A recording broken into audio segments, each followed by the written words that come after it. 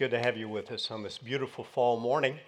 And we are continuing our study of the parables of Jesus. And if you've been with us, you know that parables were a special type of teaching Jesus often employed to teach about the kingdom of God through the use of stories.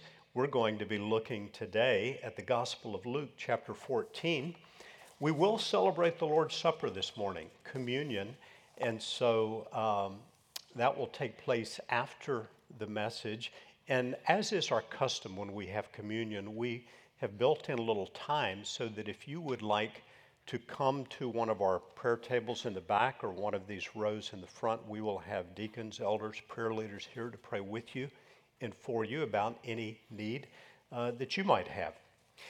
Again, this morning, we're in the Gospel of Luke, chapter 14, where Jesus told parables at a dinner gathering.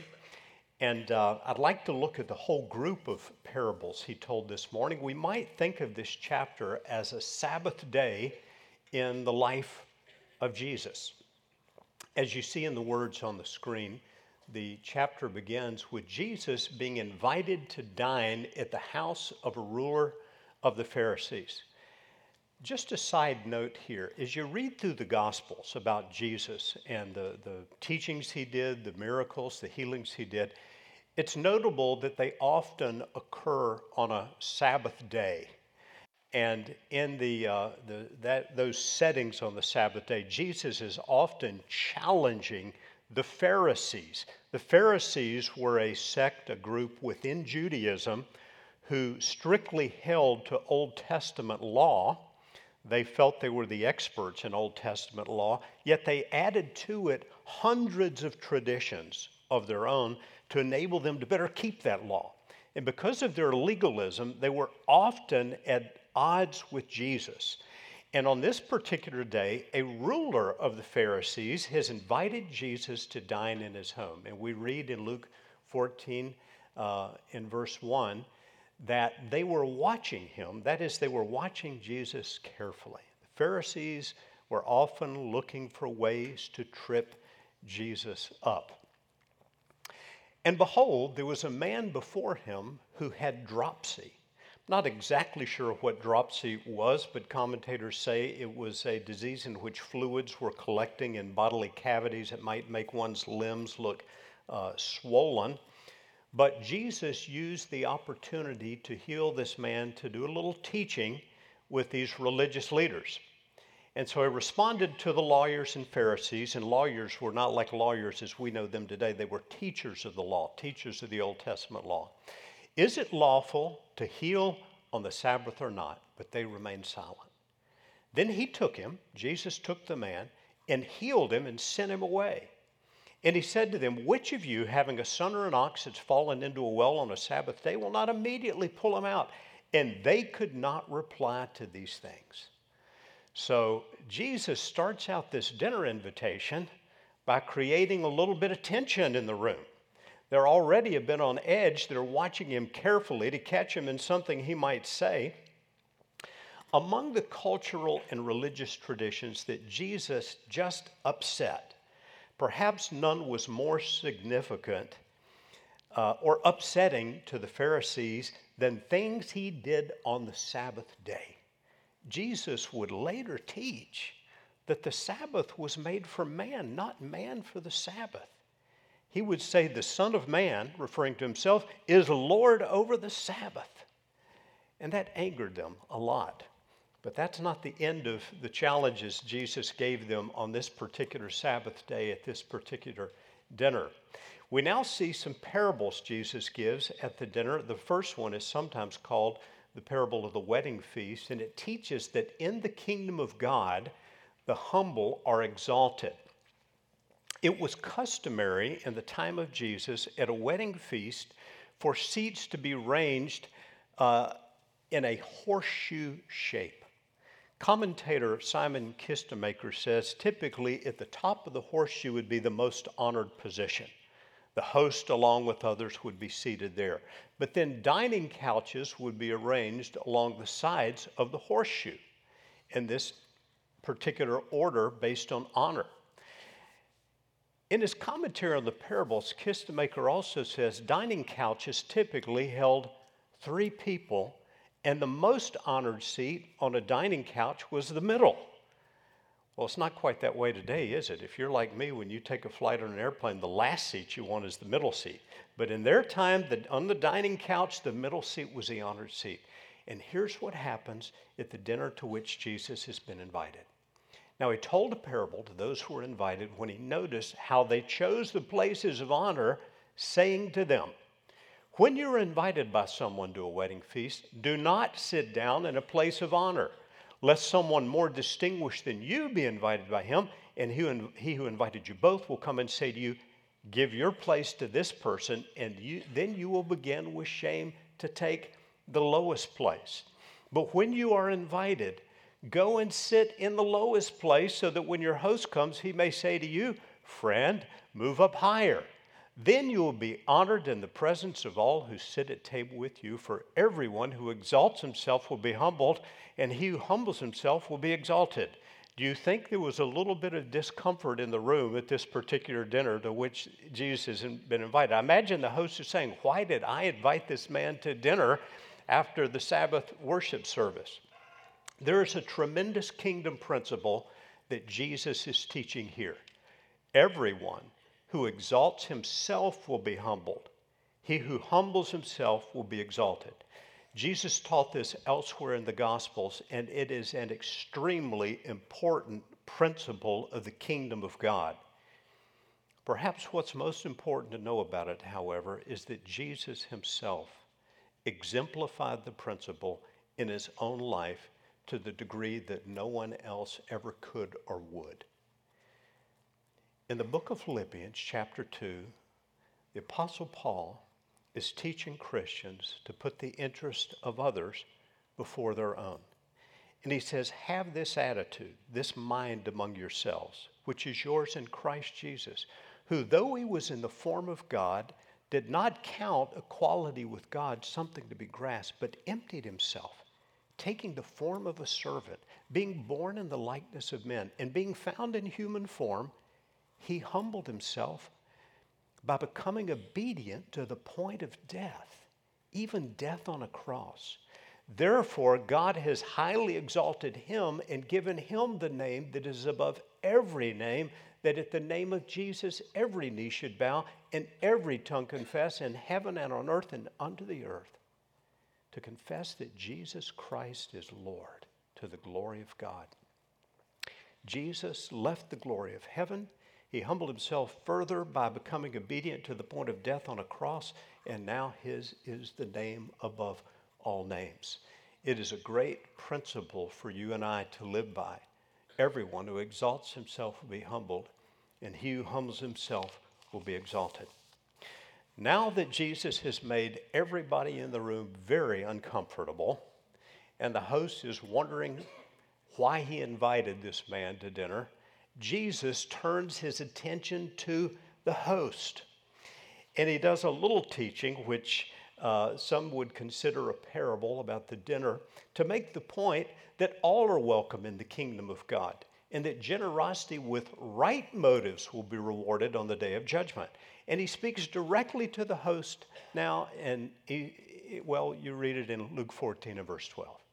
He said also to the man who had invited him, "When you give a dinner or a banquet, do not invite your friends or your brothers or your relatives or your rich neighbors, lest they also invite you in return and you be repaid. But when you give a feast, invite the poor, the crippled, the lame, the blind, and you will be blessed, for they cannot repay you. For you will be repaid at the resurrection of the just." Jesus is here establishing another principle of his kingdom, and that is that people of his kingdom show particular compassion for the needy, for the poor, for the afflicted, for those who can't pay you back. I don't think Jesus is saying here, it's always bad to invite your friends over for dinner. Hospitality in the New Testament is regarded as a very good virtue. In fact, when you read the qualifications for church leadership in the New Testament, like the qualifications for elder, one of the qualifications is given to hospitality. Hospitality is often spoken of in the New Testament. It's not a bad thing, but what Jesus is addressing here is a type of self-centered hospitality for the purpose of social advancement, especially while disregarding the socially undesirable. And Jesus is forever pointing his followers to the need to be concerned about those who might be thought a little more socially undesirable because of their great need, because they can't reimburse you, they can't pay you back. I just have to say, I am so grateful to be able to serve with many of you who really live this principle out, I think, well, because I can look around the room and know that many of you are involved in ministry to the incarcerated, to those who are suffering, struggling with addictions, those who are hungry, those who are in need of shoes or clothing. And this is part of our vision for our church. If you go on our website and read our 2025 vision, it's our dream that 80% of us will be regularly involved in some type of ministry in our community to the underprivileged, to the needy, to the poor. We're seeing it happen, but we have a long way to go, I think, to get to 80%. But I'm very grateful that so many of you are living this out already. Well, Jesus has now, I'm sure, offended the host. But he's not finished yet at this Sabbath day dinner. Third, we see the parable that's sometimes known as the parable of the great banquet, stressing the point that in the entry into the kingdom of God calls for faith in Jesus, and that faith is expressed by the willingness to forsake all to follow him. When one of those reclined at table with Jesus, with him, heard these things, he said, "Blessed is everyone who will eat bread in the kingdom of God." So while I'm sure many were offended, here was one person who at least wanted to show that he had interest in the kingdom of God. So Jesus now directs his words to him and says, "A man once gave a great banquet and invited many. And at the time for the banquet, he sent his servant, saying to those who'd been invited, 'Come, for everything is now ready.'" Those words, "Come, for everything is now ready," remind us of some of Jesus' very first words when he began to publicly preach. He said, "The time is fulfilled. The kingdom of God is at hand. Repent and believe in the gospel. Come, everything is now ready." You've heard this presented by the prophets. The time is at hand. Believe the gospel. Jesus continues the parable. But they all alike began to make excuses. The first said to him, "I bought a field and I must go out and see it. Please have me excused." Another said, "I bought 5 yoke of oxen. I go to examine them. Please have me excused." Let me just pause for a moment to say, don't those seem like bad excuses? Who buys a field without first going out to see it? Who buys 5 yoke of oxen without first going to examine them? "I've married a wife and therefore I cannot come." Well, maybe that's a better excuse if you've just been married for a very short time. So the servant came and reported these things to his master, and the master of the house became angry and said to his servant, "Go out quickly to the streets and lanes of the city and bring in the poor and the crippled and blind and lame." What's Jesus saying in a not so subtle way to these religious Pharisees at the dinner? The kingdom of God has been proclaimed to you, the Jewish people, leaders of the Jews, and you're not accepting the invitation. And so the message of the kingdom of God is going out to the poor, the crippled, the blind, the lame. The Bible says of Jesus that the common people heard him gladly. He continues, "And the servant said in his parable, 'Sir, what you've commanded has been done, and still there is room.' And the master said to the servant, 'Go out to the highways and the hedges and compel people to come in, that my house may be filled. For I tell you, none of those men who are invited shall taste my banquet.'"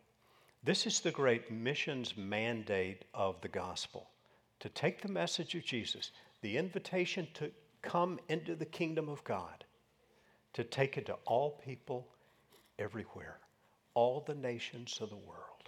Jesus is reminding these religious leaders that they had been resisting the invitation to enter the kingdom of God. And now that invitation was going everywhere. Before Jesus would ascend into heaven after his resurrection, he would say to his followers, go into all the nations of the world, make disciples of all the nations, baptizing them in the name of the Father and of the Son and of the Holy Spirit. Go out and compel them to come in to the kingdom of God, that my house may be filled. So we end the teaching of Jesus at this particular dinner. But before we recap his points that are emphasized here, I want to read the next section in the Gospel of Luke. I think it's in the Gospel of Luke following these parables for a reason. Jesus has left the dinner now. In Luke 14 verse 25, we read that great crowds were accompanying him. And he turned and said to them, if anyone comes to me and does not hate his own father and mother and wife and children and brothers and sisters, yes, and even his own life, he cannot be my disciple. Now, let me pause for a moment and say Bible commentators call this an idiom of preference. That is, Jesus is not literally saying to hate your parents. That would contradict a great deal of scripture that talks about honoring your father and your mother. But Jesus is saying devotion to me. If you want to be my disciple, if you want to be my follower, I've got to be first.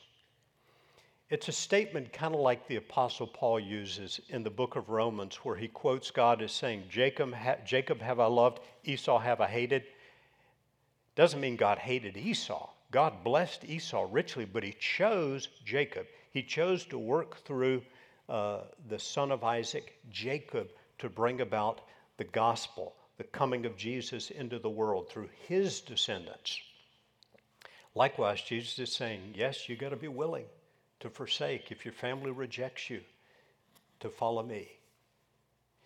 He goes on to say, whoever does not bear his own cross and come after me cannot be my disciple. For which of you, desiring to build a tower, does not first sit down and count the cost, whether he has enough to complete it? Otherwise, when he has laid a foundation and is not able to finish, all who see it begin to mock him, saying, this man began to build and was not able to finish it. Or what king, going out to encounter another king in war, will not sit down first and deliberate whether he is able with 10,000 to beat him who comes against him with 20,000. And if not, while the other is yet a great way off, he sends a delegation and asks for terms of peace. So therefore, any one of you who does not renounce all that he has cannot be my disciple. Wow. Jesus is not twisting arms to get people to follow him, is he? What does he mean by this? You've got to choose me first. You should count the cost before becoming my follower. You got to renounce anything that keeps you from following me. What's he saying? Let me stress what he is not saying. He is not saying you have to clean up your life, rid your life of all sin in your own strength before you can follow me. That would completely contradict the message that we call the gospel. That Jesus Christ shed his blood and died on the cross. He humbled himself to that degree to bear our judgment, to pay for our sin, to take upon himself our penalty, so that through our faith in him we could be called righteous, forgiven, accepted by God, adopted into his family. For it is by grace you have been saved through faith, and that not of yourselves, it is the gift of God, not as a result of works, that no one should boast. Jesus is not saying make sure you've gotten rid of every sin before you can even think about following me. No, here's what he's saying. He's saying if you want to enter the kingdom of God, you can't bring your idols along with you. Jesus does not share his throne with any idols. He's simply saying that we must come to him with the willingness to leave behind those things that would keep us from following him, from being his followers. And in the context of Luke chapter 14, we should remember that disciples, followers of Jesus, are going to be called to live by certain values. Values of the kingdom of God. What are they? Well, the first one we saw in his teaching in this chapter is humility. The teaching of Jesus is that we never live self first, but always God first, others first. Love the Lord your God with all your heart, mind, soul, and strength. Love your neighbor as yourself. And there may be many of us here this morning who say, well, I don't do that as I should. Join the crowd. I would have to say the same thing. Spiritual growth is a lifelong process of coming to know God better and love him more. Do I always love my neighbors myself? I don't. I recognize that often I don't. I'm growing in that way. But this is a kingdom value. This is something God's drawing us toward. This is what he's teaching us. He's bringing us to greater humility, preferring others before ourselves. Secondly, care for the needy. Generosity with right motives. We don't use hospitality for our own social advancement. We show hospitality out of love for people, love for God. We love and care for all people, including and especially even the needy. And then finally, faith that is trust in and devotion to Jesus. And that faith in the teaching of this parable is expressed with the willingness to forsake what we need to forsake in order to follow him. Sometimes when you're faced with a decision whether to receive Jesus Christ as your Lord and Savior, some people come to that decision recognizing that there is a great big idol in their lives. And they recognize, I got to lay it down if I'm going to follow this one called Jesus. I think of the man in the Gospel of Luke who said he wanted to follow Jesus. And the Bible says Jesus looked at him and loved him, but Jesus saw he had a great big idol in his life, and it was his wealth. And Jesus told him to lay it aside and invited him to follow him, but the man could not, would not. For others, it may be a wrong relationship.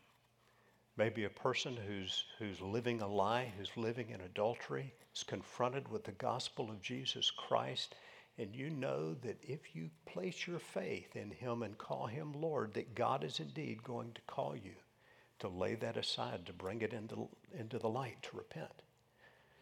One of the first words Jesus spoke was to repent. Repent, the time is at hand. The time is fulfilled. The kingdom of God is at hand. Repent and believe the gospel. Values of the kingdom. Faith in him. Trust in him. May God help us to live as people who are growing to know him better and love him more and demonstrate the values of his kingdom. Let's pray about that this morning. Father, we come in the name of our Lord Jesus. I pray for the work of your Holy Spirit in this room. Father, these are challenging things for me to teach, and if I have taught any part of this wrongly, I ask that you would overrule that and let your truth be known in the hearts and lives of your people. I pray, Father, for any here who does not truly know you yet, but who has come to the realization that they need to turn and place faith in Jesus and follow him faithfully. I ask that this morning you give them the grace to lay aside anything you've brought to their attention that needs to be laid aside, and to say, Lord, I believe that you died on the cross for me, and I now bow the knee to you and submit my life to you. Would you be my Lord? Would you be my Savior this day? Father, others of us here, we know that we are your children. we've embraced your salvation. Would you continue to build in us by the power of the Holy Spirit a commitment to living by kingdom values? Would you work within us a greater humility? Would you open our eyes to see the needs of the world around us? Would you keep us from seeking our own advancement in life and make us people who show your generosity to the poor, the afflicted, the needy? And would you empower us to follow you faithfully? And we ask these things in your great name. Amen.